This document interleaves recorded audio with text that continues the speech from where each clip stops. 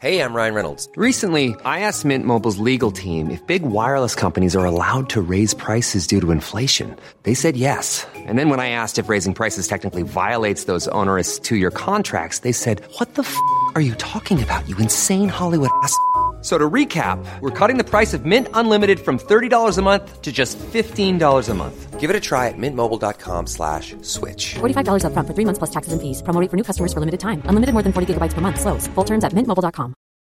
Since 2013, Bombas has donated over 100 million socks, underwear, and T-shirts to those facing homelessness.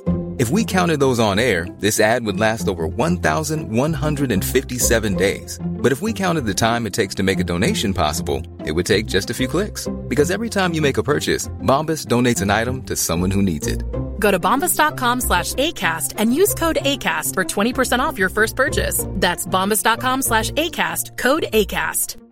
Burrow is a furniture company known for timeless design and thoughtful construction and free shipping, and that extends to their outdoor collection. Their outdoor furniture is built to withstand the elements, featuring rust-proof stainless steel hardware, weather-ready teak, and quick-dry foam cushions.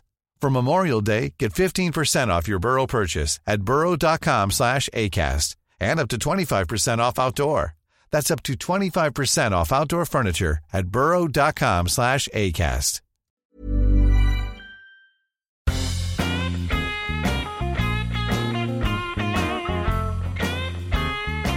You're listening to Wood Talk Online, a podcast for woodworkers by woodworkers. Now here are your hosts, Mark Spagnolo and Matt Vanderlist. Take it away, boys.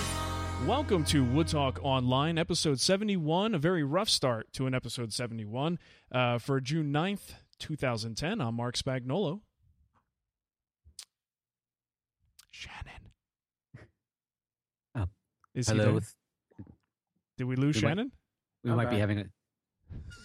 What would I say? A rough start. So this is all good. That guy over there is Shannon Rogers, and who's the other guy on the line here? And the third guy in here is Matt Vanderlist. And you know what? As we always do at the top and the bottom of every show, normally this kind of goes a lot smoother. So there was a little bit of an interruption until we got down to where I'm at the moment. But we want to remind you there's a couple of different ways you can get a hold of us to let us know how bad this beginning really is. You can leave a comment, a question, or a suggestion about something that you've heard in today's show, or something you'd like to hear on upcoming episodes. You can reach us by either email, so you could contact us at woodtalkonline@gmail.com, or you can pick up the phone and leave us a message on our voicemail at 623-242-2450. And yet we have a couple more ways for you to get a hold of us because we are so with it these days. Yes, we are. We're except hip. for tonight. Yeah, we're so hip, it hurts to be this cool. Yeah. You can get a hold of us by either Twitter or Facebook. On Twitter, it's either at MBW Podcast or at Wood Whisperer or at Renaissance WW. And like I said, we're also on Facebook. Of course, we'll have all this information in the show notes for you because it's a lot of stuff to throw at you, especially when you have a start like this. It's an absolutely terrible start. Let's wipe the slate clean and begin again right now. Okay. It's really my fault. I kind of feel like Poochie, the rockin' dog from Itchy and Scratchy. Yeah, I didn't really help things in the beginning either. So it was, the wrong microphone, and it's just too many wires and buttons. It's a bunch of crap. This production stuff is for the birds, man. Yeah, it is. But we do have a new, some big announcement here to make. If you want to have the pleasure of doing that, Matt. Oh, I absolutely would love to do this. So last week, we had this third guy in here with us. We had him one other time, and this third person who didn't speak up when was supposed to because things are so crazy tonight is now our third co-host on here, and we love to have him on. Great conversation with this guy, a lot of fun, full of information, and he's obviously going to be the opposite of me, so you'll be able to listen to Mark and Shannon while I just make really bad comments in there in between. But we'd like to welcome Shannon Rogers as our third co-host. Shannon, thanks for coming on. This is fantastic. I don't know if you know what you got yourself into. It's my pleasure, I think.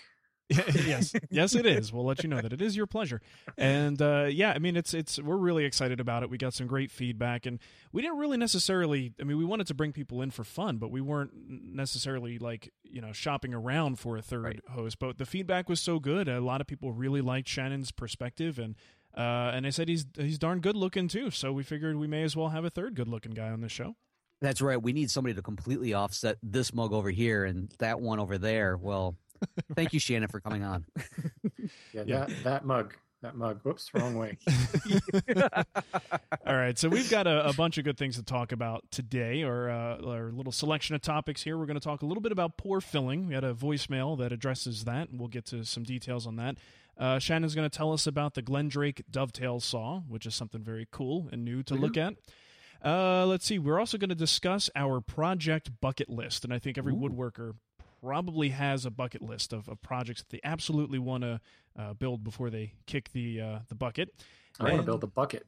A bucket would be good before you kick the bucket. Bucket's on my bucket list. At least you'll have a bucket to kick when you go. And also, we've got some giveaways, and that's going to be the very last thing we do, which means we're going to torture you for about an hour, and then when we're done, we'll give you some free stuff. Right, yeah. That's our way of saying thank you for putting up with this first episode of the three-way. Ooh, yeah. wait. Whoa, hey, easy there. Oh, easy there. Hey. All right. So, what's on the bench? Let's let the new guy go first. Shannon, tell us what's going on in your shop. On the bench. The bench. Well, let's see. Sounds good, Matt. What's up? Yeah. Well, I was thinking that. Oh no. Sorry. What do you got? Well, Shannon, you got a what bunch of was it? stuff going on here. In fact, I caught something that you're just starting now. You put up in your pod feed. I would love to hear more about this. Yeah, I'm doing some volunteer gig somewhere. It's at the Stepping Stone Museum, which is the original idea was it is a Victorian era rural Maryland farm. And in 1971, I think it was, a gentleman named Edmund Bull started collecting tools, and he donated them or was displaying them at the museum. And the rural carpenter / joiner shop kind of became a heck of a lot more than a typical rural carpenter shop, because there's ridiculous amounts of tools. And if you're watching Mark's feed, you can see the video I put up on my podcast today. Well, that collection of tools has grown to over 40,000 tools in the last, 40 years, I guess. Wow. And it's crazy. So I went there early May, I think, and I didn't even know this was here. It's crazy because I drive by it on my way to work every single day, and I saw this sign for Stepping Stone Museum. I was like, yeah, whatever. Mm-hmm. And then one day I went over there, and I was like, oh my God, there's a cooper, there's a wheelwright, there's a blacksmith, and there's this joiner's shop. And right on the wall was this big sign that said, "Attention woodworkers, we need help." Wow. And I was like, oh, you've got to be kidding me. Wow. I walked up to the guy and started talking. He was like, sure, fill out this form and we'll call you. And sure enough, they called me, and I am now an official joiner at the Stepping Stone Museum. But what's so just freaking cool about this, and especially if you're watching that feed, all of the tools in the shop are ready to go. They're not like museum pieces that stay under glass. They're meant to be worked. Wow. And actually in the charter that Edmund Bull left the Stepping Stone Museum, it said, keep using them. Now, obviously, there's not 40,000 tools on the wall in that shop. They have a controlled storage that's off-site for, humidity control and things like that. So at least they're not rusting away while they're in storage. But apparently, like once every couple of months, we rotate tools in and out. So I'm looking forward to that. It'll be like a shopping spree or something. Yeah, no going kidding. in and let's take that tool and that tool and Totally. that tool. Wow. But there's some crazy stuff. I mean, there's a bunch of benches. I was talking to Larry Marshall on Twitter today, and actually in the feed right now, there's a bunch of bow saws on the wall there. One of those is actually a coping saw, a German-made coping saw from like 1890, I think. Wow. And it's got like this chain-driven adjustment mechanism on it. It looks like something out of a steampunk novel. It's the coolest thing you've ever seen. Nice. And I'm going to try to get some closer photos of it this weekend, because I know Chris Schwartz is just going to drool all over it with his little coping saw quest he had earlier this year. But sure, yeah. It's just damn cool. That's all I can say. So now how often are you actually working there? What kind of hours they got you doing? Well, the museum's open Saturdays and Sundays, unless there's special events and things. Occasionally we have a Monday here and there, but I work, again, I'm a volunteer, so I work whenever I really can. But Saturday and Sunday, I try to get there both days, because unless there's a special event, it's only open for 3 hours. Mm-hmm. It's open 1 to 4 on Saturdays and Sundays. When we have special events like this weekend, we have a Celtic festival. Then it's open 12 to 5, so a little bit longer. I will be there both days from 12 to 5 this weekend. I'll at least be there on Saturdays. We'll see how my wife allows me to keep disappearing on weekends. But what's crazy is essentially this is an apprentice program. That's the whole idea. The shop master, Wade, says, I'll teach you whatever you want to learn. And, the trade-off is you come and you give time and you volunteer for the museum. But essentially I could take stuff from my own shop and just work on it. Now I can't use power tools, but sure, I can just use the tools there, and I could continue to get shop time every single weekend. And just do it there. That is awesome. Yeah. Essentially now, in theory that works, but this past weekend was supposed to be a dead weekend, and we had a constant stream of guests through the shop. And, Mark, it's kind of like working in your shop with a cam on and in the chat room. In the chat room at the same time, you get nothing done.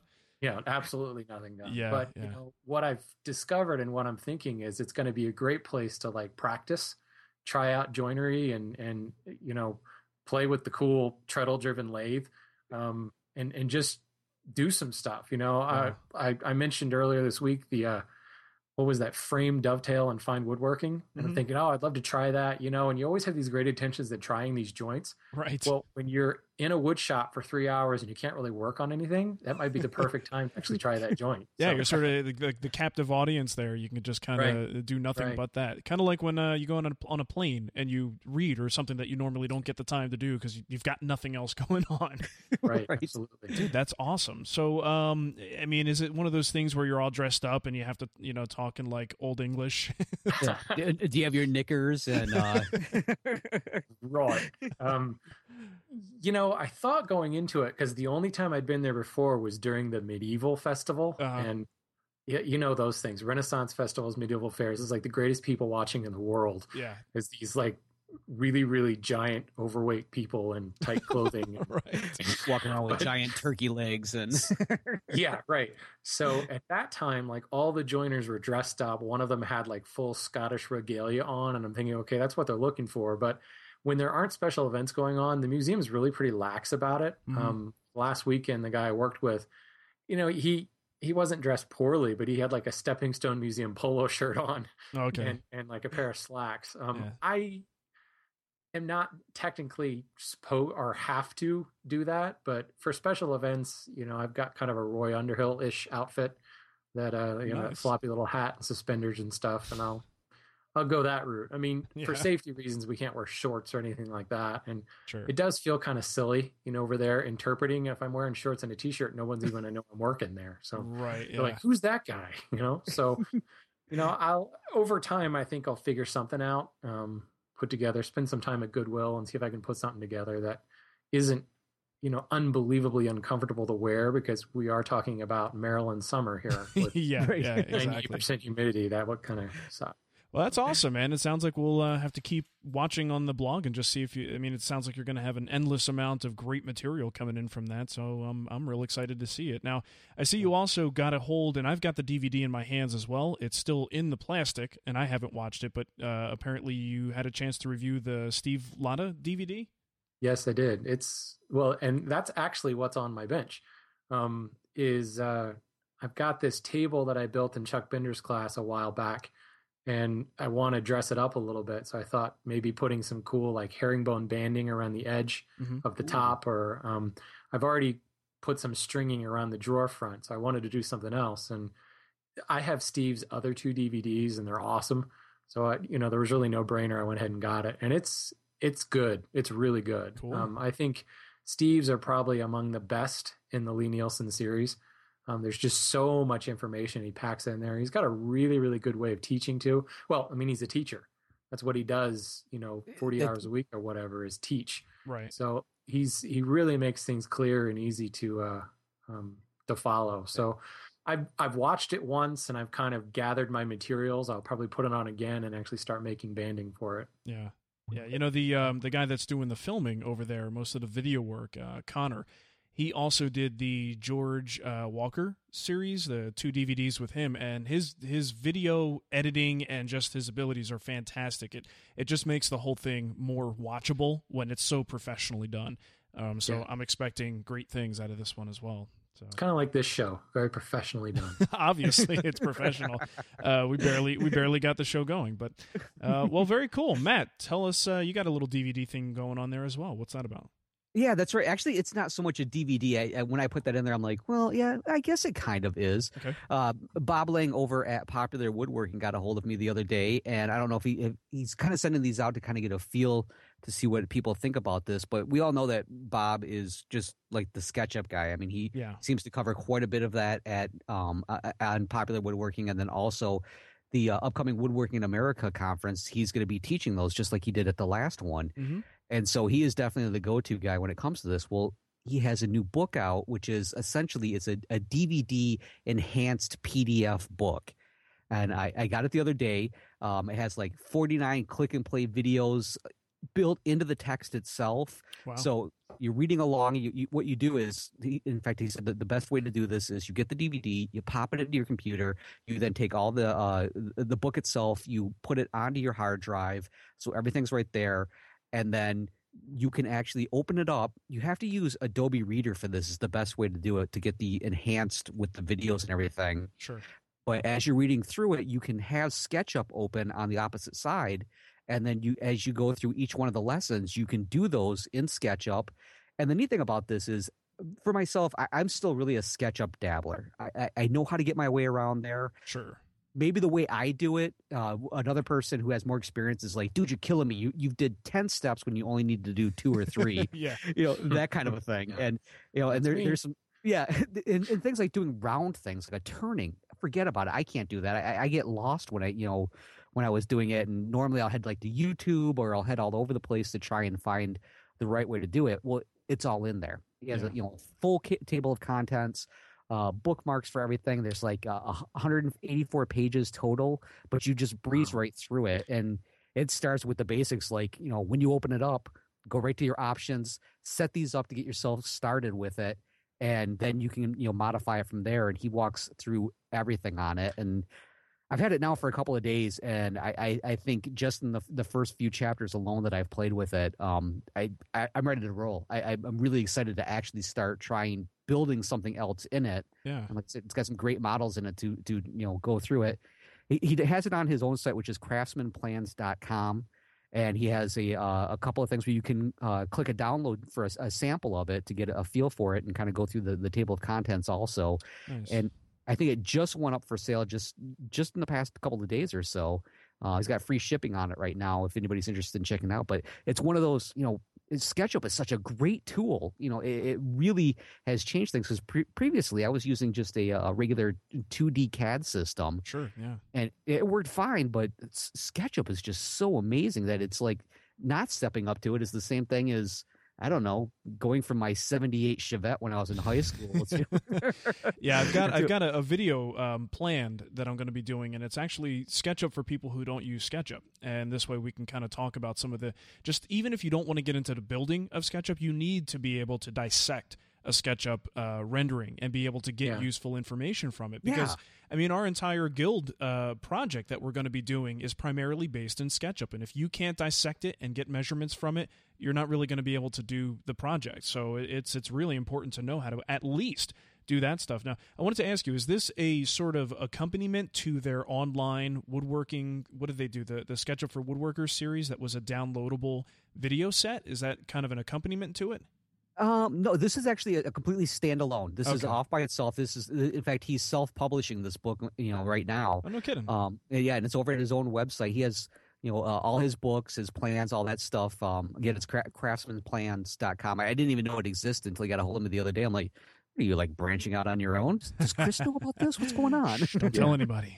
Yeah, he emailed us directly. Well, in what was it, St. Charles, Illinois, the first Woodworking in America last year, he did SketchUp, and Well, Matt, you actually commented on this. I took like ridiculous amounts of notes at that Woodworking America. Yeah, and I'm still waiting for those to arrive. Is it going to be bulk mail? Is that what it is? Yeah. Well, I sat through his class and I probably poured through like 4 pages of notes. I mean, it was unbelievable the shortcuts that he gave. And then I got back to my computer at home and I was like, what the hell does any of this mean? Yeah. So I think this would be pretty cool to have that like right there at your fingertips. But I imagine, because at the time he was talking about self-publishing this and he had like a little sign-up sheet at WIA there. And that's why I think I got the email from him, because I actually put my name on that. But okay, it looks pretty cool.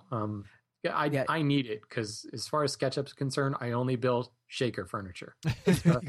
Yeah, that's what I've been going through. And like you were talking about with the shortcuts, that was one of the things I hit today as I was going through the chapters.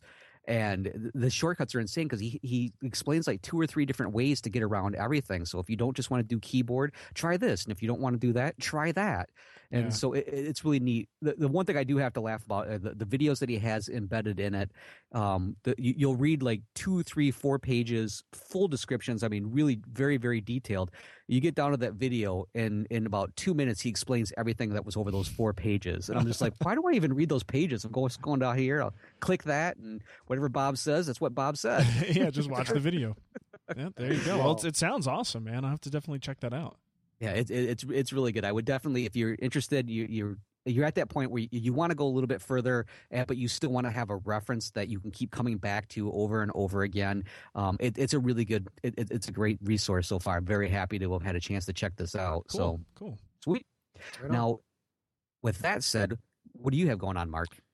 Oh, the usual. A little of this, a little of that. Okay, well, in that case, let's move on to... Moving on. Okay, yeah, it works against me, too.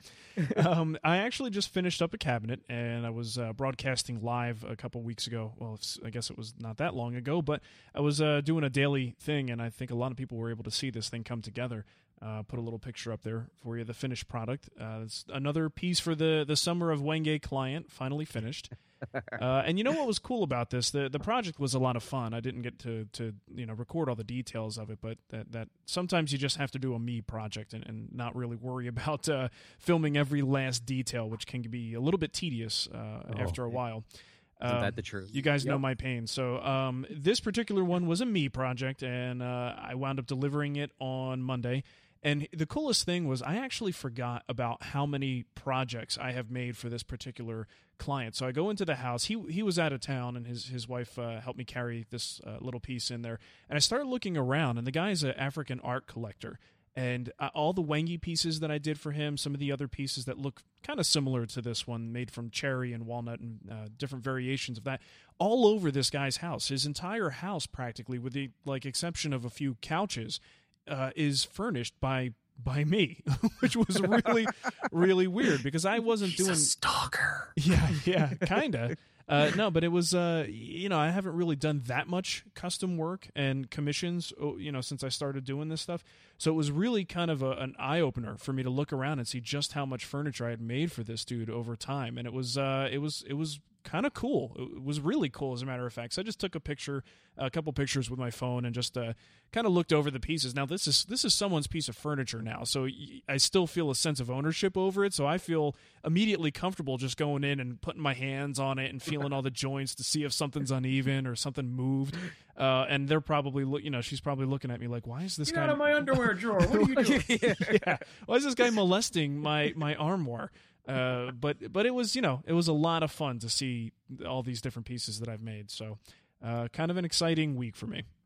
So what about the bedroom set that he wants you to build? Oh yeah. Well, he said, well, I guess this piece was about 2 years in the making. After the last Wenge piece, he said, we still have one more that we want you to do, and he knew that we were going to be transitioning to the Wood Whisperer and doing more videos and things like that. So he kind of figured I wouldn't be able to build for him, and I said, no, when I get time, I'll definitely get this one last cabinet done. So after this one was done, he was so happy with it. He loved it. He's like, man, I really wish you could build this bedroom set that I have in mind. And I said, well, you know what? The way I build now, I build much more like a hobbyist or a semi-pro, where I can kind of be a little bit more picky about what projects I pick and what I take on. So this guy has really good taste, and he always likes very interesting woods, and is always, he's willing to pay for this stuff. So I figure why not? Maybe I should take that on over the next year and just make a whole lot of content out of it. And I don't think he'd mind if I filmed it. So I may very well take on this big bedroom set. And who knows how long it'll take me and how it's going to look, but it could be a nice little adventure and a little detour from the norm. That'd be pretty cool. It was kind of funny because when you went into the whole Wing A thing, it happened to be about the same time that you were broadcasting some of this and you were talking about it. My coworker, one of my coworkers currently, is originally from the Congo, Republic of Congo, and she was talking about it. She's like, yeah, back at my dad's compound, he had this. All his furniture was made of this wood. Oh, it grows so all over the place there, and it's just I don't know why he would get it. And she kept trying to describe it, and finally I go, so is it Wenge? She's like, yeah, it's just dirt cheap over there. I'm like, you got to be kidding me. The way she's talking about it is it's like, it's white Eastern pine. It's no big deal. It's their domestic wood, right? I mean, yeah. Oh, that's crazy. Yeah, well, this guy loves his Wenge, man. Oof. And I'll tell you what, though, it holds up and it looks really good. Those pieces barely moved. I mean, I felt around some joints and, I mean, you could feel a little glue line here and there, but for the most part, they haven't moved at all. I was really impressed with it. Wow, that's crazy. They held up. That's cool. So, yeah, that's about it. The other thing I wanted to mention, and this is not necessarily what's on my bench, it's what's on my desk, and just recently got doused with a cup of water, so I'm a little upset about that. But the latest issue of Fine Woodworking, I just wanted to mention that if you guys haven't picked it up... Use mine. There you go. You guys probably should. This particular issue, I don't know why. Some issues resonate with me more than others. I'm sure you guys are like that too. But this one just happened to have a bunch of good articles that really hit home with me. I thought they were good, and I enjoyed this issue more than I have in a long time. Yeah, it is funny how that happens. I've said it before. It seems like magazines. I've always felt like they're in my mind, which along with the voices that are in there. But it's like you ever start like, yeah, just stop it. What are you doing in there? Oh, scratch that. That feels good. But it seems like you're getting ready to think about a project, or there's a tool that you're really interested in, or some sort of technique. And I swear, it's like I'll go to the newsstand and I'm just kind of perusing things, and suddenly it's like there's 3 different magazines with at least one article about one of the things I'm looking at. It's insane how they just kind of resonate with you. Yeah, faux show.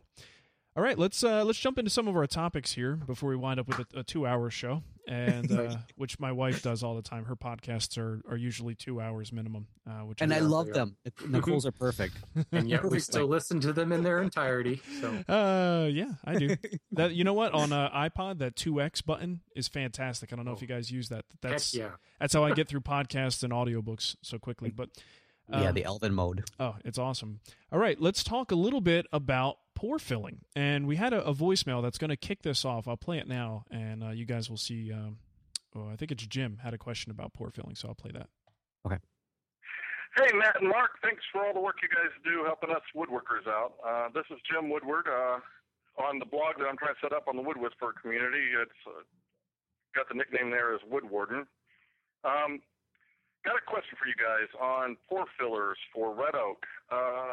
Trying to figure out the best methods of applying it, best brand. I've got Woodcraft near the house, and they carry a couple of brands that look interesting. Oil-based versus water-based pore fillers. Should I apply it before or after staining? I've seen 2 different opinions on that online, and not a whole lot of reasoning behind why one would be better than the other. I've finished red oak in the past. I'm kind of the type that likes a more matte type finish and natural finish. But I got a commission job, and they want the more glossy poly finish. And so this is going to be my first time doing pore filler, and this is a paying job. I'm really more of a serious hobbyist woodworker, and I occasionally get people that pay me for a few things. So I'm not real certain how to handle working with pore filler. Never have done it before. And okay, I'm going to cut that right there. The funny thing was Jim wrote me a big, long email to accompany that, and that was the short question. So he's an engineer, and he said he's clearly very detail-oriented, but so Jim's trying to fill some red oak, and it's a good one to fill. I don't know if you guys have ever tried to like clean a red oak top or something like that hasn't been pore filled. I find that like the rag that you use might get caught a little bit, or the dust might get down into the deep grain on there. So it's kind of not a bad idea for certain species. Quick question before I go into some of these details here. Have you guys ever done pore filling, or you do it frequently on your projects? I myself not frequently, no. Okay. Nope. I try to avoid it whatsoever. As much as possible. In other words, once. I did it. Yeah, exactly. That's it. I had the pore filler, and I looked at it, and I tried to do it on some scrap, and I said, no, nuh-uh. Okay. Well, if you're really, I guess we should answer that question. When would you want to do a pore fill? And the primary reason that I think you would want to do a pore fill is if you're doing a high gloss, and that's what Jim had mentioned, that his client here is looking to get a really nice glossy finish. And the thing with a glossy surface is if there's any interruptions in that surface, if it's not perfectly smooth, it can't be perfectly glossy. In fact, it looks really weird, if you put a super gloss finish over a porous wood and you don't feel that grain. So here's an example. I'll throw up a picture here of a guitar. And that's the kind of look you want. If there's any interruption in that surface at all, it's just not going to come out good. It's not going to look good. You can't get that smooth, piano gloss. So that would be one of the main reasons you would want to do it. So what you're saying is if you didn't do this, you'd have kind of it would look kind of dimply all over. Is that kind of the effect that you would have without it? Exactly. It's pitted. It's dimply. It looks odd. I mean, it's if you've ever seen it, it just looks off. And sometimes if you're not sure what you're looking at. I've even had, when I worked at a refinishing shop, we made the mistake of doing that on somebody's blanket chest that we refinished, and the customer didn't know how to describe what they saw, but they knew something was not right with this thing. It just looks like, not right. Can't put my finger on it, but something. Yeah. So basically, this is the reason you would want to do it. You need that smooth, continuous surface. So one real quick and easy way that you can do this that doesn't take much in the way of materials is to actually just use an oil varnish blend and some sandpaper and a sanding block and hand sand this oil varnish blend. What that's going to do basically is create a slurry of wood dust and the oil varnish mixture that will then sit in the pores. And once you get a good slurry going, it kind of makes a paste. And you could sort of take either an old credit card or a squeegee or something to go across the grain and drive that material down into the pores. That works pretty well. It's quick and dirty. You may have to... Oh, I just heard some feedback there. Hold on a second. Did anyone just do something different? No, nope. you suddenly hesitated when I was looking at your Ustream. It suddenly didn't want to transition back to you. You froze for a second. Yeah, the weird thing is hear any feedback, I'm hearing a whole lot of echo. I'm going to close that page just in case. Sorry about that interruption. Okay, I could take that out in the editing. Anyway, so maybe it was because Vic just said Matt looks sexy without his glasses, and there was some sort of rift in the time. That's what it was. It was my end. I don't know exactly why it was happening, but I closed it. And finally, it went away. I transitioned to the good-looking host. Yeah, there you go. Okay, so what the heck was I saying? Oh, okay. So basically, this oil varnish blend method is okay, but it takes a couple coats. You're going to have to do it a couple times to get a completely smooth surface. And the good thing is it takes the color of the wood, the natural color of the wood, and that's what you're filling the pores with. So, relatively effective, works pretty well. But there are also commercial fillers out there, which I think tend to be, I think it works a little bit better. Sometimes you can nail it in one coat. Sometimes you still have to do two. But to answer Jim's questions, he wanted to know the differences and why you might do, let's say, put up a coat of stain first, or do you stain after? Essentially, you can get the results either way, whether you stain first or stain after the pore fill. Kind of just depends on your preference and the look that you're going for. For instance, let's talk about staining before. Let's say you put some dye on the surface and you want to pore fill it afterwards. Well, you're probably you got to seal that surface first, because if you put the pore filler, you always have to sand that pore filler afterwards. So if you put the pore filler right on top of the dyed surface and then sand, what's going to happen? You're probably going to burn through that color. Right. So you want to make sure that if you do have color there first, hit it with some de-wax shellac or something to seal it up. Give yourself a nice coat on top of that. Then add your pore filler, and then you can kind of lightly sand the surface afterwards. You're still going to need to be, very careful, because if you sand through that, you're going to go down into the color layer. Personally, I like to apply the filler to bare wood. The only thing you got to be prepared for is if the filler has color, it can bring that color to the background parts of the wood as well, not just the pores. But if you use something like Timbermate, I got a little picture of that here. It's a water-based putty that can be diluted to make a filler out of it. I love this stuff. It's water-based, but because of that, it dries really quickly. It's easily reactivated, and it takes up a stain beautifully. So Let's say you're doing red oak, go ahead and buy the oak color, fill the pores with that, and then if you stain it, it's going to take up the color of the stain perfectly. So, nice. I like using it on bare wood because then you could sand the heck out of it after you put that first coat on there. Make sure you get the background down to bare wood. Make sure the only thing left are the filled pores. Hit it with your color, then hit it with your top coat, and you're done. So that would be my personal preference. But you can do both. I think he said there's some confusion and hasn't heard any real good explanation of why you would want to do one over the other. And I think it comes down to just your workflow and personal preference and maybe something with the color. If you're let's say you want to make the grain pockets darker, and I guess maybe some people, to me that looks like poo, but maybe somebody likes the look of that. But if you do, if you're going to use a darker filler, that filler could very easily stain the rest of the wood. So you may want to just change your order of things to affect what the final look is going to be. Nice. Now, I've heard you mention Timbermade a couple times before. Where do you get that? Is it an Australian product?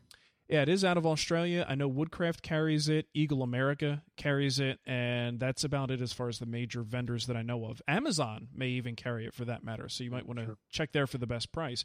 But Woodcraft and Eagle America, both of them. So great wood filler, great putty. The stuff dries without shrinking. It's definitely hands down the best filler if you're into using fillers, and you can, like I said, dilute it down to be a pore filler, which is fantastic. Sweet. When I think of the commercial ones, I think of just how plasticky they are. Because the one I had, it was, I don't know, I can't even describe how plastic it was. It was plastic. It was really plastic? It was kind of plasticky, but it was plastic. Yeah, it was horrible. It depends on the brand. Poro Pack, and I think Bartley, makes another one. And I really like the water-based stuff better. If I can do something with water-based, preferentially, I'm going to do that. Yeah, it almost had the consistency of natural peanut butter, where the oil's on top and you got to mix it. Okay. It's horrible. Peanut butter. Okay. Peanut butter. Well, that's about it for that. Tell us about this Glen Drake saw, Shannon. That looks cool. Well, the first place I saw it was actually Popular Woodworking. I heard rumors that it was coming to fruition, but it's looks like it almost wasn't finished, because there's no teeth on the toe and no teeth on the heel. Oh my God, look at that thing. When I first looked at it, I was like, okay, that's weird. But I guess the idea is that, especially if you use a marking knife and you've got that little tiny V groove from a marking knife in there, the toothless section will actually ride in that groove. Oh. And it allows you to get the saw moving, kind of get the momentum going. Which is half the game at that stage, right? Yeah, right. And more often than not, when you're getting it started, especially anybody that will kind of attack the wood at an angle, kind of coming at the saw, so that it actually drops down in those gullets, and it gets stuck on the corner. Right. So this idea is if you actually can run the toothless section in and it starts moving faster and starts cutting. It's got a variable pitch on it, and I looked a little bit closer. The rake is the pitch is progressive. The rake is relaxed, and that's variable as well. So as you move down the saw, the teeth become bigger, basically. And as you move back, the teeth become smaller. With the different rake, it's supposed to control, the outfeed side of the cut, the back side of the cut, so it doesn't splinter quite so much. There's a lot of little, crazy things done to it. The angle of that handle and everything's kind of crazy. My only fear, and I actually put this in the show notes, is this like putting a spoiler on an El Camino? I mean, they've just pimped out this saw to no end. Yeah. I can't even imagine trying to sharpen this thing with all the crazy rake and different, pitches and things going on. You're going to need like 3 different files to sharpen it. You're going to go cross-eyed trying to match all the fleam and the rake angles and all that stuff. And, I think you can solve a lot of these problems just by lifting the weight off your saw, right? And starting it that way. Right. Actually, Rob Cosman does a great technique with this in one of his dovetail videos where he has you lift the weight off the saw and kind of move the saw back and forth. So you create almost like a little dado as you're starting the cut. And that's really all you need, frankly. So, and I don't want to necessarily come across as criticizing this tool because Glen Drake's stuff is amazing. It just seems like we're making great kind of concessions to be able to get a saw cut started, and a lot of it is technique to get it started. Sure. So, Right. Yeah. So, I mean, overall, I mean, is this something you're going to buy, or you think it's a skip? I have a Lee Nielsen dovetail, so I'm good. Well, there you go. You're good to go. Well, I mean, does anyone know the price of this thing before we? I mean, is it $999 like most Glenn Drake stuff? Or? It's comparable. I want to say it's like 130. Okay, so it's in that premium dovetail saw range. Yeah, it's comparable to the other stuff. Cool. Okay. We one thing with Glenn Drake. I mean, we saw his other saw that he had, which was the two-handled, the pistol version, where when you have to kind of stand there. I mean, you watch the guy doing it. And it's, yeah, exactly. You know, to me, Glenn and John Economaki are these two just wild, whacked out guys that come up with these tools that you look at them and you're just like, what were you thinking, and what were you on when you were thinking that? Because seriously, this is really pretty and this looks awesome, and I'm sure it works. But where did the mind, come from to get there to come out and put that out there? Well, you think, I mean, they're in the world of hand tools, right? And this is something that's been around for a long time. And if you're going to make an improvement or innovate in the world of hand tools, you got to come up with something pretty crazy. To be able to do anything that's actually worth putting out there as a product. So very cool stuff, though. I mean, it's at least they're doing something different, right? Yeah. I bet the only person that could sharpen this, you have to have an extremely OCD saw sharpener who is just like, he's like twitchy. He's got thick Coke bottle glasses, and he's in there just doing everything. That's the only way I could see all the way that, the fleam, the rake, and everything else hitting it all at once. That's insane. But yeah. I'm hoping that this shows up at Woodworking in America, because I'd love to try it. Just get some hands on, yeah. Yeah, I mean, the no tooth thing on the front is a really cool idea. And we'll see, I mean, it's almost like training wheels on your saw. Right. It is. Yeah. I mean, that first push a lot of times, and if you're not used to it, you're pushing down a little bit too hard. You're getting the gullet of the tooth stuck on the corner, and you're, and then you wind up going off course is what ultimately happens there, because you're pushing too hard. But once you get over that hurdle, it's usually smooth sailing. So that may be, at least for a lot of people, may be a really great feature. What I would like to do is to take this saw, walk up to Mike Wentzloff and say, what do you think about this?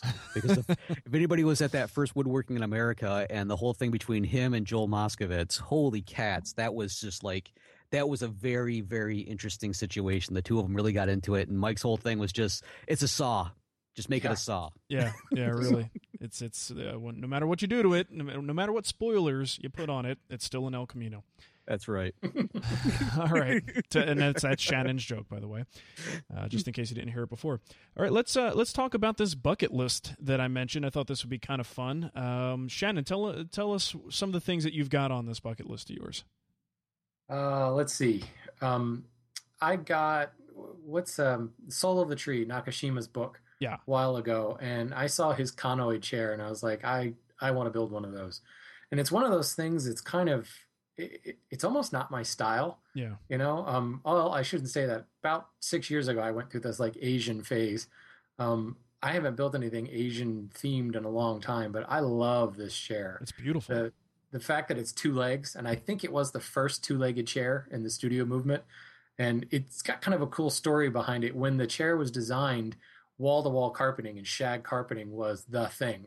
So he put skids on the bottom of the chair, so it slid over carpeted floors. Nice. This picture is actually from Hearn Hardwoods, from their new showroom. Nakashima normally, I think, built his out of walnut and cherry. He used a lot of domestic stuff. This is like Bolivian rosewood, I think. Okay. And I don't know what the lighter spindles are in that picture, but it's just such a cool chair. It is. It's wild. That kind of, I don't want to say if it's Nakashima-esque or Maloof-esque, but that joint that attaches the seat to the legs, right? It's really cool. Okay. It's got like several different parts to it, kind of like the Maloof one, except Maloof puts pegs in his. This didn't have any pegs. It's just kind of cantilevered out over it. Okay. A lot of Nakashima stuff does that cantilever thing, and it just, it looks deceptively simple, but you get up close, it's pretty hard. Yeah, there's that got to be joint some on the sled on that skid at the bottom is pretty crazy. Sure. So no, it looks that's fantastic. Up there, definitely. I like that. I don't make it, but that's up there. Cool. More my style. Always wanted to build a slant top desk, and the funny thing is I've seen elements of slant top desks that I like. The one that I ultimately want to build is, I haven't seen it in existence. This picture Mark's showing is kind of as close as I could get to it. It's kind of Queen Anne in style, but I would do it more from a Chippendale perspective with really cool cubby holes inside, some secret compartments, and have one more drawer with the cabriole legs with ball and claw feet. So kind of slamming the two periods together. Sure. Yeah. And of course, I'd have to build some sort of side chair to go with it. Yeah. Nice. That's a good one. I like that. And then, as with every woodworker, this is on mine too. A Maloof rocker. There you go. Got to build a Maloof rocker. And I got the kit that Tree Frog's using right now, the one from Highland Woodworking. I got that for Christmas. The Brock is his name, Brock. Yeah, Charles Brock. Yeah, Charles Brock. Mm-hmm. Yeah, so I think that one's in my future sooner than anything else. Cool, so cool. They're iconic, Oh, absolutely. If you're a woodworker. Yeah, and by the way, he did mention Tree Frog. Tree Frog Furniture, what is it, .blogspot or whatever. Just Google Tree Frog Furniture, and you'll see he's got some blog posts about his build, and it's pretty cool to follow along. Yeah, it's beautiful so far, too. Cool. All right. Well, you know what? Interestingly enough, mine are chairs, too. The Maloof was one of them, so I could skip that one. The other one that I think is just an insane build is the Blacker House chair. If you guys have never seen this in person, another one of those deceiving projects. I mean, nothing on there is really perfectly square. Everything is... Join the Wood Whisperer Guild and you get a really cool video of William Ing. Oh, yeah, that's right. I forgot about that. Yeah, we did a little tour. On the best of DVD. It's pretty damn cool. Which we're giving away later. We're going to give one of those away. But yeah, I mean, it's just an amazing work of art, and the ebony treatments, the slats on the back. I mean, from top to bottom, this thing is so complex that I would be terrified to attempt this anywhere other than the context of a class. And fortunately, William Ing does have classes on the Blacker House chair.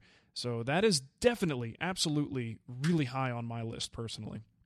That is nice. Look at that. That's awesome. Matt, what do you have? I don't have any pictures for your stuff, but we'll use our That's because imagination. I don't plan on dying. I'm going to live forever, and so I'm just going to keep going. No, what I have learn actually... how to fly too. Yeah. Sorry. I already do. What are you talking about? The hop, skip, and a jump. You got to get the pattern down just right. Nice. Actually, for me, I will admit a Maloof rocking chair. That is really up there. That I would love to have one of those. In fact, Mark, when you and I are sitting on the porch, and now you, Shannon, drinking our grape sodas, I think we should have those. Yelling at the neighborhood kids. Yeah, exactly. Kids, get off my lawn.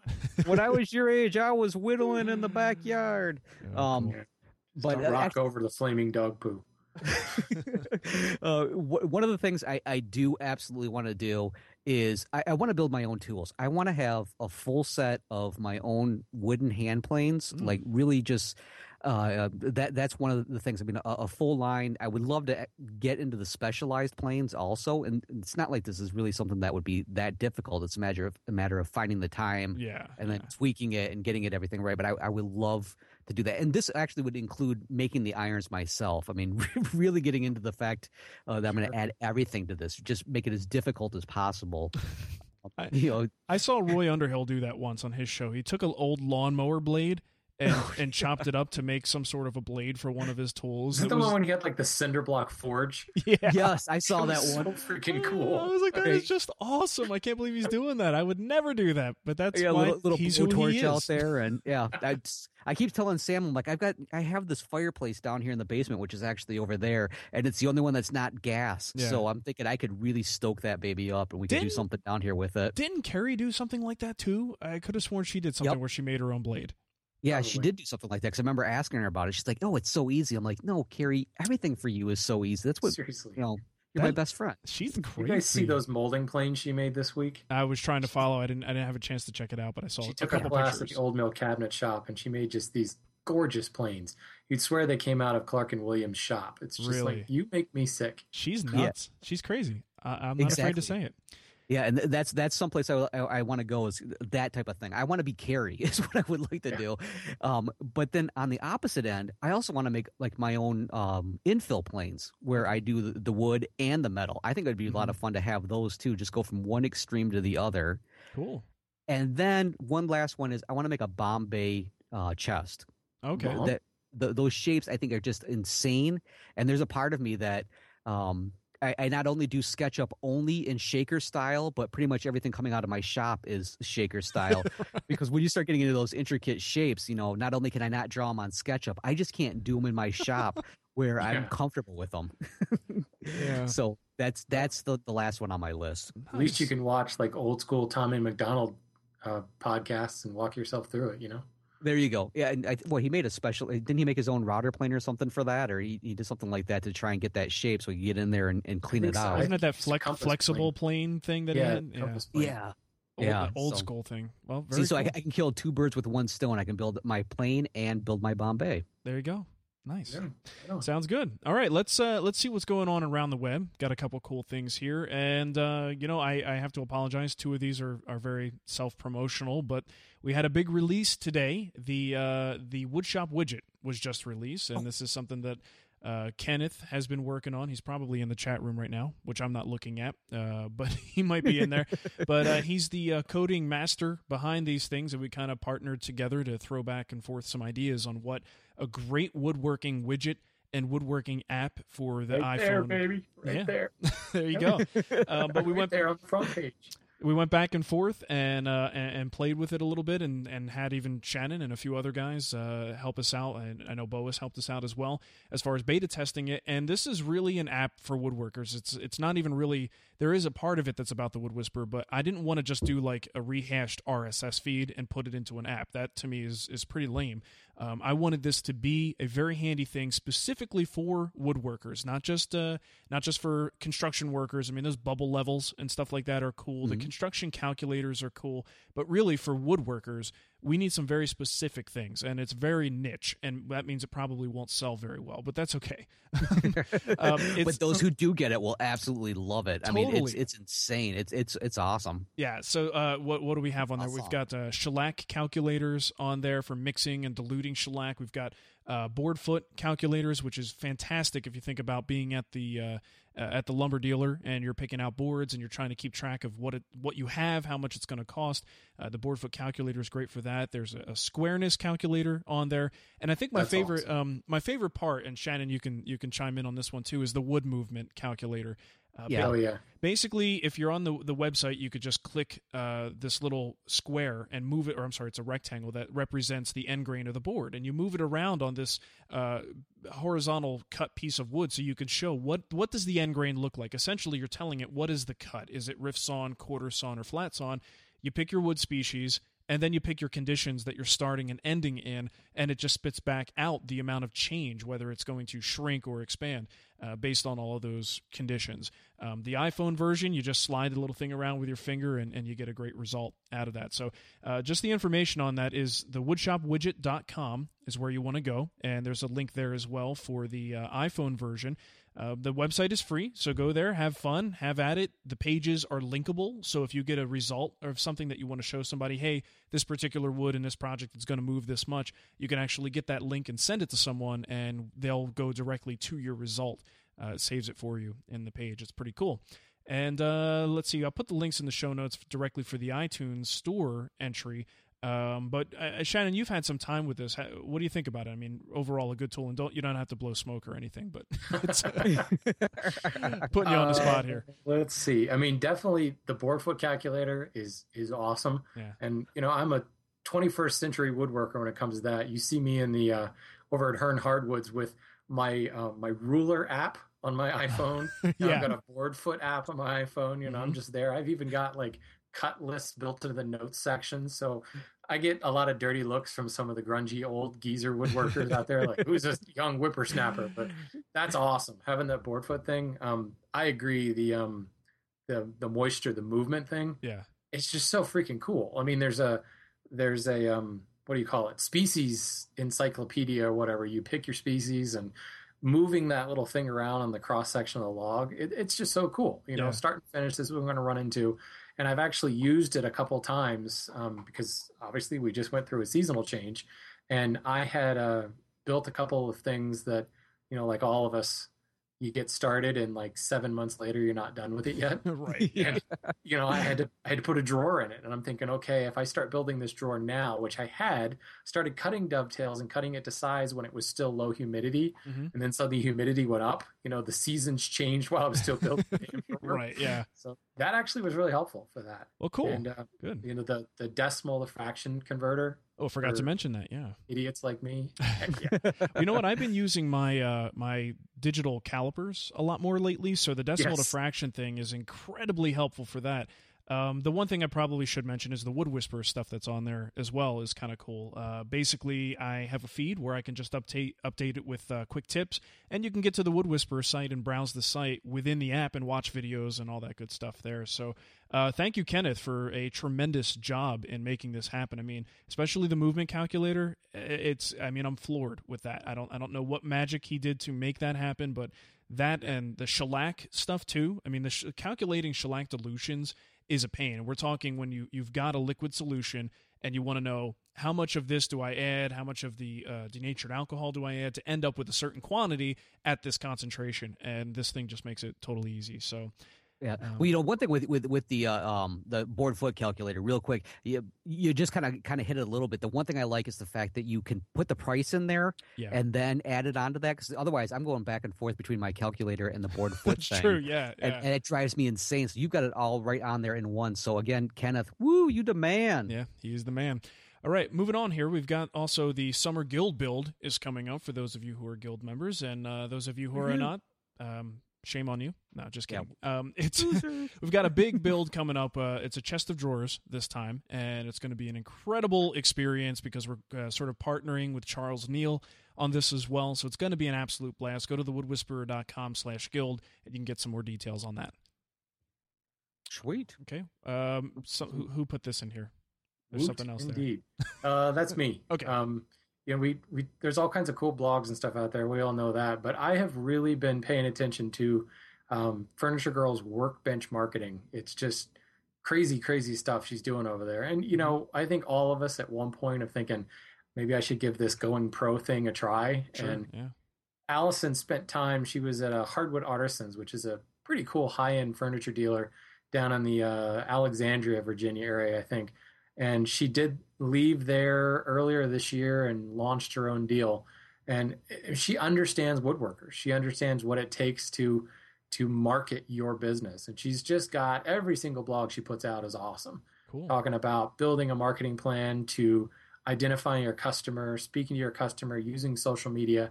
It's just really good information. If you ever are thinking about trying to sell your stuff, even if just part-time, she's the person you want to talk to. Cool. Yeah, she's on Twitter all the time. She's very helpful there. What is her Twitter address? It's Furniture Girl, right? Yeah, Furniture Girl. Cool. She's the one behind the wood chats that compete with our show. Yeah, what's up with that? I was talking to Matt. I said, there's a lot of hours in the week. How can they pick the one that we do our show on?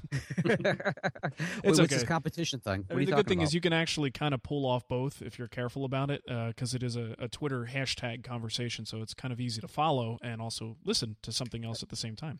That's we right. usually make transcripts available too the next day, I think. Yeah, cool. All right, let's move on to some voicemails here. The first one is from Bart, not Simpson, just regular old Bart. Wants to know about planes. Hi, Mark and Matt. It's Bart from Ontario. Question about hand planes. I'm thinking about buying my first hand plane, and as for Matt's suggestion, I'm going to get a block plane. Someone gave me as a gift Collins Complete Woodworker's Manual, and it has a lot of planes in it, but they show wooden planes and metal planes fabricated out of wood or metal. And I noticed on your latest podcast that Matt had mentioned, or it may have been Shannon, ECE planes, which are shown in this book. And I'm just wondering if there's any advantage over wood or metal planes, because in all honesty, the wooden planes look really cool, and I wouldn't mind, as my first plane, having something like that. As well, I never hear you guys talk about power planes, hand planes, and I'd seen them on some DIY shows and thought they were kind of junky because they were using I won't mention the brand they were using, but it was a lower quality brand. But I noticed that even Festool makes a power hand plane, and I'm just wondering if you guys have any thoughts on the our hand planes, and if they're any good or worthwhile looking into. Anyways, really enjoy the show. Keep it coming, and thank you very much. Bye now. Okay, so I'm going to let you guys handle this one since that's sort of in your area of expertise. What do you think? All right. Well, if you don't mind, Shannon, I'll jump in on this real quick. No, go for it. Yeah, when it comes, the one thing I really like about the wooden hand planes versus the metal ones, and it doesn't matter whether it's ECE or an old one that you found in an antique store or something like that. The one thing I really like about them is the fact that you get a lot of feedback from the material. Now, that sounds kind of funny saying like feedback. What do you mean? You will feel every little nook and cranny on the wood that you're working with, and that can really help out. So if you're hitting some really tricky grain or something, you know if maybe you got to put a little extra effort here to kind of tweak it, or if maybe you need to twist it to the side to kind of work on maybe come at a skewed angle.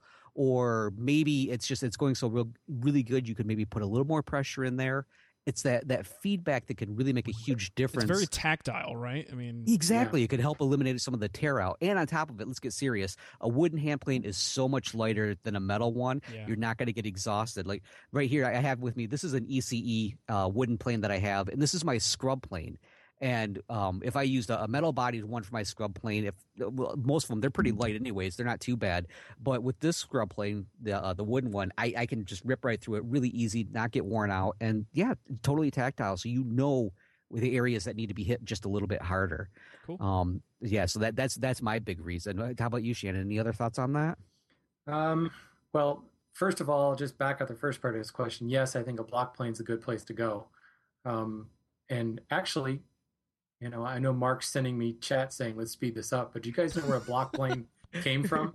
Where the title, the name block plane comes from? Because it's so small, it looks like a block? No. I heard people speculate on it, but I don't know the answer. It was originally used in butcher shops. It was designed for butchers to flatten their butcher blocks. Oh, no kidding. The block plane. Oh, wow. There you go. I learned that at the Stepping Stone Museum. Dang, so you're gonna come in handy on this show. Dude, I know a guy that works there. Yeah. Anyway, I do think a block plane is the best idea. In that case, you can't really find wooden block planes. They don't really exist. So that might answer his question. Sure. I love wooden planes, but honestly, when you're getting started, the metal ones might be easier. They're easier to adjust. You don't have to deal with the hammer and the wedge and all that real kind of. And when you get more advanced, I think there's a real tactile feel of being to adjust that blade. But for a beginner, there might be a lot to deal with. Now, those ECE planes, as I understand it, they do have some sort of adjust. Hey, way to go, Matt. Matt just took up a photo. It actually helps. I think that's an adjuster on the back, isn't it? That's right. Yep. Yeah. So it's almost like a transition plane. Right. That may make it a little bit easier. I would just worry about jumping right into wood planes. You might get a little frustrated because they're not quite so easy to adjust and play with out of block, or out of the box, rather. That being said, they don't rust, which for me, that's a huge deal. You're right. The tactile stuff is really, really nice. You can really feel the wood. But, a really good modern day metal plane like a Veritas or Lee Nielsen, let's be serious, it kicks butt, So, the purist in me says go wood, but at the same time, I want more people using hand planes, so I don't want them to get turned off. I'd say go metal. Yeah, and I consider myself definitely a beginner in the world of hand planes, and I find the learning curve to be a lot shorter, a lot less steep on the side of metal. I've got a couple wood planes, and I find that it takes a little bit more finesse, a little bit more practice. But I pick up my Lee Nielsens, and it's I feel like an Italian David Charlesworth. It's great. Right. And for that matter, he's in Canada, so. Nice. Buy Veritas. You're in Canada. There you go. Get it easy. And actually, when it comes to Lee Nielsen and Veritas, they're both amazing planes. But I think some of the Veritas ones are a little bit easier on the beginner. Things like set screws and everything to be able to repeat where your blade goes. Sure. Those bevel up planes. I was just going to say the whole bevel ups. Yeah, I mean, they're even more versatile. If you only want to get one that can do a number of things, get a couple different blades, you've got a more versatile tool. That's right, yeah. Definitely. The last part of his question was about the power planes. Have you guys ever used a handheld power plane for your woodworking? I used one of those Ryobi ones one time. That was interesting. One time? Yeah, well, being the key word. It's usually you see them done in kind of carpentry and like perfect. Right. You see guys using them to like trim off a door because it doesn't fit in the frame. Yep. I don't think, they're just not, it's basically a joiner. It's a handheld joiner, and that scares the crap out of me, first of all. But you're not going to be able to take, a thousandth or 2,000ths of an inch shaving. So it's definitely not a smoothing plane. I think it probably, in fact, I want to say I saw Charles Neal do this once. It would be killer for roughing off a large amount of wood. I was just going to say, it's like a powered scrub plane in a way. Yeah. Or, like that power grinder carving thing you use, Mark. Oh, the Arbortech, yeah. Yeah, if I know the Ryobi I used had like an 1/8 of an inch setting on it. Remove an 1/8 of an inch of wood, you could really destroy a board really fast if that's what you wanted to do. Sure, and they've got different heads on it too. So I think if you needed to do something that's more of a scalloped cut, you could pull that off as well. So scooping a chair or a bench or something like that, you might be able to get away with using it, or at least starting it with that. Right, exactly. There's no tactile on that. You just push through. There was actually an article in Fine Woodworking years ago. I was trying to find it before we went on the air with this. And there's a guy that makes very large tabletops, solid wood, kind of goes for the live edge look. And that's what he was using, the power planers, to get everything leveled out and then coming back in afterwards to try and clean them up. And the one thing he did was, just like with a regular hand plane, he was trying to crown the edges of the blades. And I guess he had some success with it, but to me, that's just like one of those, that's insane. That's another one of those insanities. I would stick to the power planers as basically just carpentry. If I need to, knock down a door a little bit more, that's the only place I'd use them. I just don't see it in a wood shop, at least mine specifically. Yeah, a power planer in a fine woodworking shop. That's like putting a spoiler on an El Camino. Yeah, I've heard that before. Yeah, we can use that analogy all night long. Nice. Let's at least aim for 2 more. We're gonna skip one of the voicemails and save that for next week. But let's listen to this question about a table saw adjustment mechanism. Gentlemen, this is Diami from sunny Long Island. I have a question for you regarding my Delta model 36-979 10-inch left hill contractor saw, and I did read that label off the side, or I couldn't have named it. When I'm tightening the tightening knob on my height adjustment screw or twister, dealy whacker thing, as Mark would say, the big crank that makes the blade go up and down. When I tighten the lock in the center of it, it brings the blade height down. So if I try to adjust it to a particular height and then lock the height, it's actually lower than I wanted. I was wondering if any of you guys knew much about, I'm assuming there's a feedback issue in the play of the mechanism, and what I might be able to do to resolve that. Thanks so much for the help. Talk to you soon. Okay, that was Diami, and let's see. I know, Shannon, you said you actually have this saw and have some experience with it, but I'm going to give my advice first really quickly, and I just want to let him know because I don't have that saw. So he's got to connect the dingle hopper to the thingamajiggy, and if the dilly wacky, right? Well, if the whoozy what's it isn't tightened up to the dilly whacker, it's just never going to work right. So, but right. What do you think, Shannon?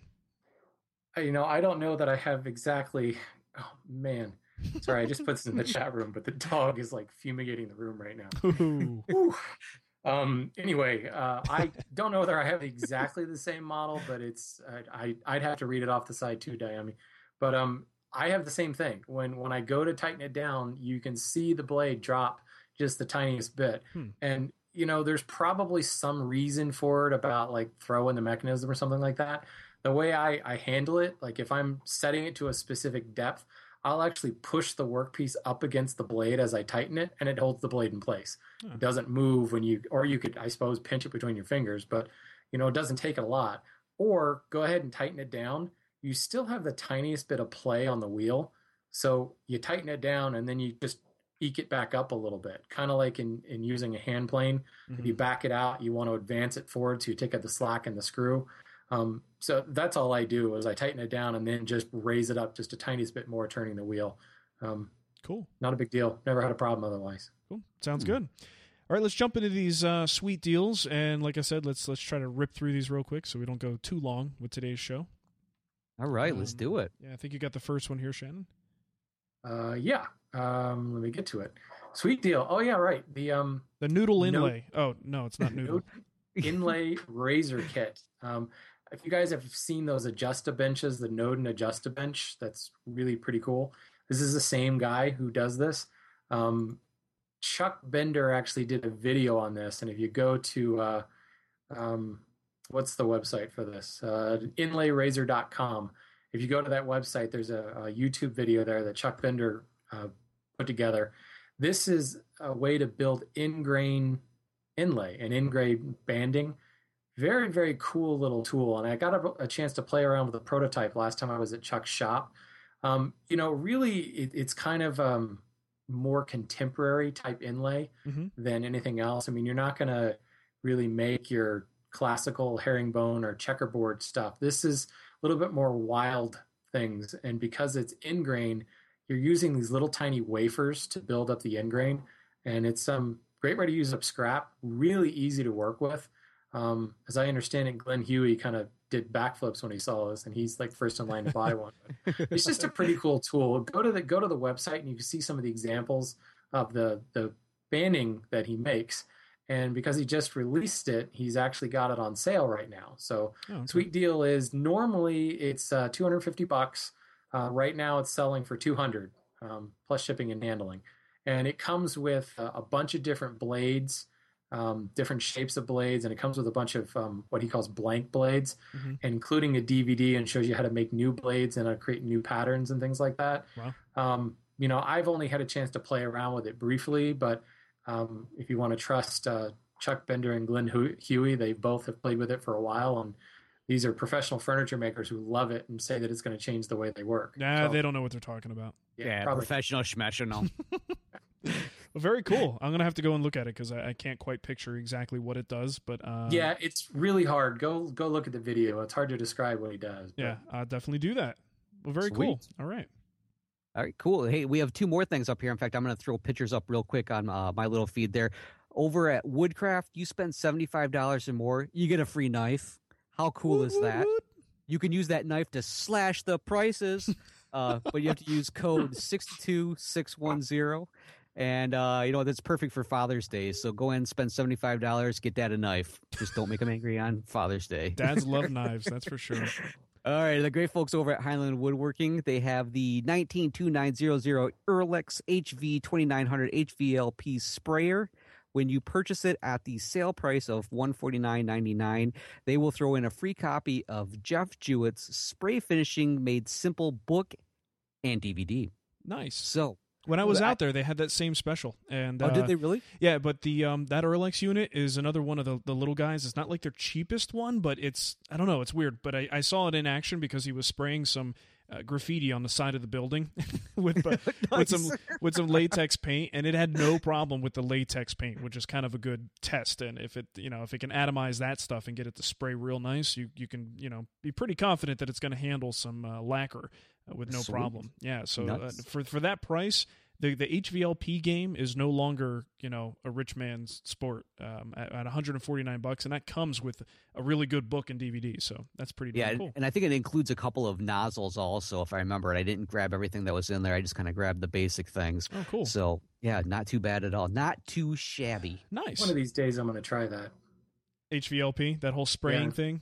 One of these days, I got to get one. I'll send you my critter. My little critter. Nice. Don't make fun of the critter. You got in trouble with that last time. Yes, I'll send you my critter on the floor here. It's very fragrant. I have a feeling your critter probably bite harder than mine. So there you go. Sweet. All right. Hey, do we have any tips going on? Or are we going to just bypass those and save them? Nope, we're not going to save them. We're going to do them. Sweet. I need me some tips. Yeah, everyone, you know how they would complain if we didn't play Tom's tips. So here we go. Right. Tom's tips. That's right. I said Tom's tips. I didn't say Tom's lips. I said Tom's tips. Hello, everyone. It's Tom Iovino from Tom's Workbench, and it's time for another one of Tom's Tips. It's been said you can never have enough clamps. But wow, who can afford all of them? If you're looking for a simple and cheap way to clamp a project, get a wedgie. Actually, get two. By placing your project between two bench dogs and tapping a pair of wedges side by side, you can snugly clamp any project to the bench. You can cut your wedges to any thickness you want and cut them from super cheap lumber. giving you an effective and inexpensive clamping device that won't hurt a plane iron if you accidentally hit it. If you want to discover more clever, useful, or even somewhat coherent tips, check out my blog at tomsworkbench.com or visit the Wood Whisperer community at community.thewoodwhisperer.com. There you go. Tom promoting wedgies. Nice. I'm always afraid of wedgies ever since high school. Oh, am I kidding? All the way through college. Oh, it was hideous. Yesterday at work. Yeah, pretty much. I walked in the door. Yeah. Okay. Well, let's. Thanks for that tip, Tom. We always appreciate it. Tom'sWorkbench.com is where you can go to get more information on what Tom happens to be up to and chasing tornadoes and other things that he does. All right. So we got another tip here. This one from our good buddy Carrie. Hand planing a thin board can be a problem. How do you secure it to your bench top? And what if your board's not only thin but skinny? How do you get out of that sticky situation? With sticky tape, of course. You can use small pieces of double-sided carpet tape to temporarily tack down a thin piece of wood while you work it with hand tools and planes. Just be sure that you don't leave for vacation while it's still attached to your bench, because carpet tape gets grippier the longer it's in use. When you return, you may find that the workpiece has become a permanent fixture on your benchtop, and you'll forever be stuck with it. There you go. Very nice. I like putting music to Carrie's tips because she's got such a good speaking voice. I just like to put in decent, good songs. Makes you feel creative. It does. She still is the most popular voice over at Spoken Wood. So the most requested. I should do that. The most, yeah. In fact, most of the time it's just Matt. Just don't talk anymore. Just have Carrie. We'll turn it into Carrie's show. Yeah. Nice. All right. Well, that was pretty much it. Before we close out the show, I did want to do a couple of giveaways, and in fact, that means I need to go into the chat room to get this done. Trying to figure out a good way to do this. The first thing I want to give away is one of the iPhone. Losing my train of thought as I'm trying to do two things the at apps once. here. Yeah, the app. Thank you. I'd like to give away an app, and the thing is, we're gonna need to ask some kind of a random question and have people answer. But my request is that please only answer if you actually own an iPhone or an iPad or something with an I in front of it that can actually use it. My wife said she's going to get me one for Christmas in 2 years. Can I get the app? Yeah, by then it'll probably be gone. But okay. So let's think of a question, guys. So that's what I'm letting everyone know in the chat room. Don't answer this question unless you absolutely can use this thing. If you don't have an iPhone, I'll give you mine when I buy the iPhone 4. So. There you go. Man, it's coming out soon. More money. Okay. So watch. There's probably 2 people in the chat room that actually have an iPhone or an iPad. 3GS and a 3G right here. Come on. There you go. Okay, so let's think of a question. I'd like to have a generic woodworking question that anybody should, well, not anybody, but most people should be able to answer. And we'll ask the question, and the first person to give the answer will get it. So you guys want to come up with a question real quick? Anything off the top of your heads? In what way does the author's use of the prison? Bueller. Let's think of something good. I really should have been prepared for this, but it's me. So what are you gonna do?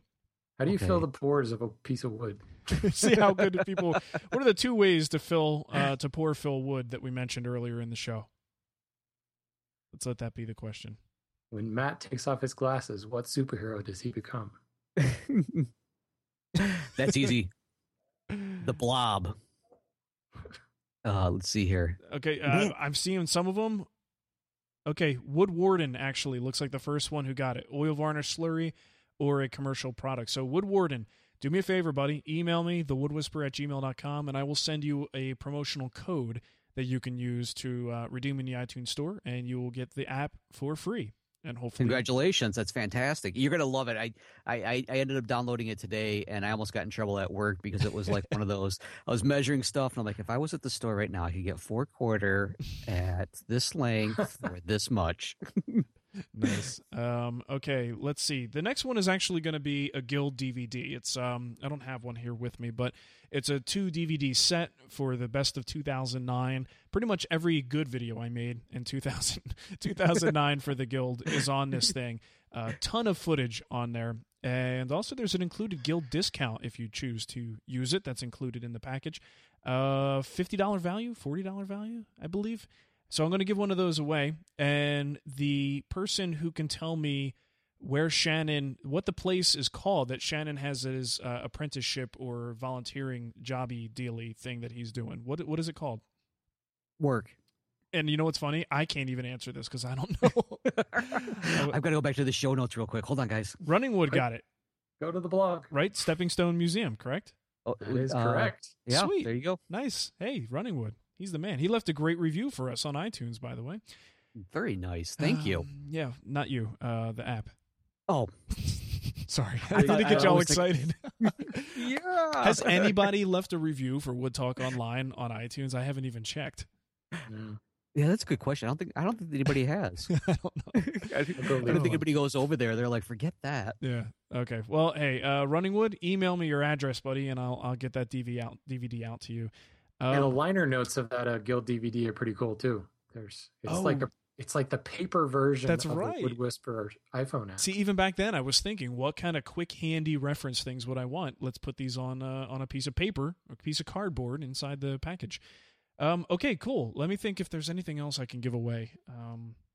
You know what? Next time, I've got a buttload of Charles Neal DVDs that he gave me over the last couple years. And I've watched them all, and I'm ready to give them to someone else and spread the love there a little bit. So maybe next show we'll save all those and we'll do like a whole giveaway little fiesta at the end of the show. Does that sound good? Yeah, that sounds awesome. I think everybody would like that. I like it. If I really cared, I'd give the shirt off my back. I think anyone who watches the show knows how many times I've worn this on the show. So think about how many times I've worn it in total, and I'm pretty sure you might not want it anymore. Yeah. So anyway, all right. Get a little extra mark with it. That's for sure. a little. I have this cool Pink Floyd shirt. There you go. Now you guys can give away your shirts. I'm not gonna. All right, Matt. Let's close it out, buddy. All right. Well, you know what? If you've heard anything today or something maybe you haven't heard, you want to leave a comment, question, or suggestion, got a couple of different ways you can get a hold of us. You can email us at woodtalkonline@gmail.com. You can pick up the phone and leave us a message on our voicemail at 623-242-2450. Or you can find us on Twitter at MBW Podcast or at Wood Whisperer or at Renaissance WW. And, of course, we're also over on Facebook, too. So one way or the other, you can get a hold of us and let us know what you think. Please be gentle. I do bruise easily. So yes, he's been known to call me in the afternoons crying about the feedback. So, and he's not kidding either. All right, well, thanks everybody in the chat room for hanging out with us, and thank you Matt and Shannon for joining me for another great show, and we'll catch everybody next time. Take care, everybody. See ya. Bye, y'all. Nice. Hey, it's Paige DeSorbo from Giggly Squad. High quality fashion without the price tag. Say hello to Quince. I'm snagging high-end essentials like cozy cashmere sweaters, sleek leather jackets, fine jewelry, and so much more. With Quince being 50 to 80% less than similar brands. And they partner with factories that prioritize safe, ethical, and responsible manufacturing. I love that. Luxury quality within reach. Go to quince.com/style to get free shipping and 365-day returns on your next order. Quince.com/style. When you make decisions for your company, you look for the no-brainers. If you have a lot of mailing to do, Stamps.com is the ultimate no-brainer. Use the Stamps.com mobile app to mail everything you need to keep your business running with up to 89% off USPS and UPS. Make the same no-brainer decision as over 1 million other businesses with Stamps.com. Use code PROGRAM for a special offer. That's Stamps.com, code PROGRAM.